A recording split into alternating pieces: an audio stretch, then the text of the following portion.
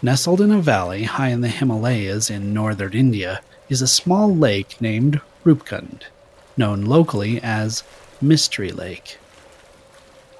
The area around Rupkund Lake is uninhabited. At an altitude of over 5 kilometers, the lake is frozen for all but 1 month out of the year, and ice storms occasionally pose a significant threat. The mystery concerns the origin of the occupants of the lake, not fish or other common lake dwellers, but hundreds of human skeletons. Rupkund Lake, also known as Skeleton Lake, and its surroundings are littered with around 200 sets of human remains.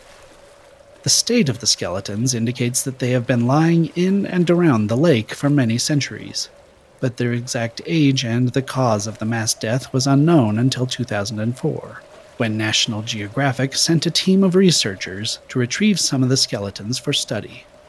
The National Geographic team discovered that the skeletons dated from 850 CE. Most of the previous owners of the bones originated in Iran, although a few were the local Indian population. Fractures in the skulls hint at the cause of death. Devastating blows to the top of the heads, from rounded objects roughly the size and shape of a cricket ball, or slightly larger than a baseball. There are no signs of injuries to any other parts of the bodies.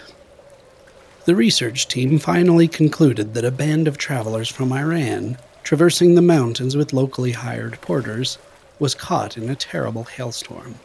Unable to seek shelter, they succumbed to the blunt trauma, and their bodies tumbled down the steep slopes, eventually collecting in the lake.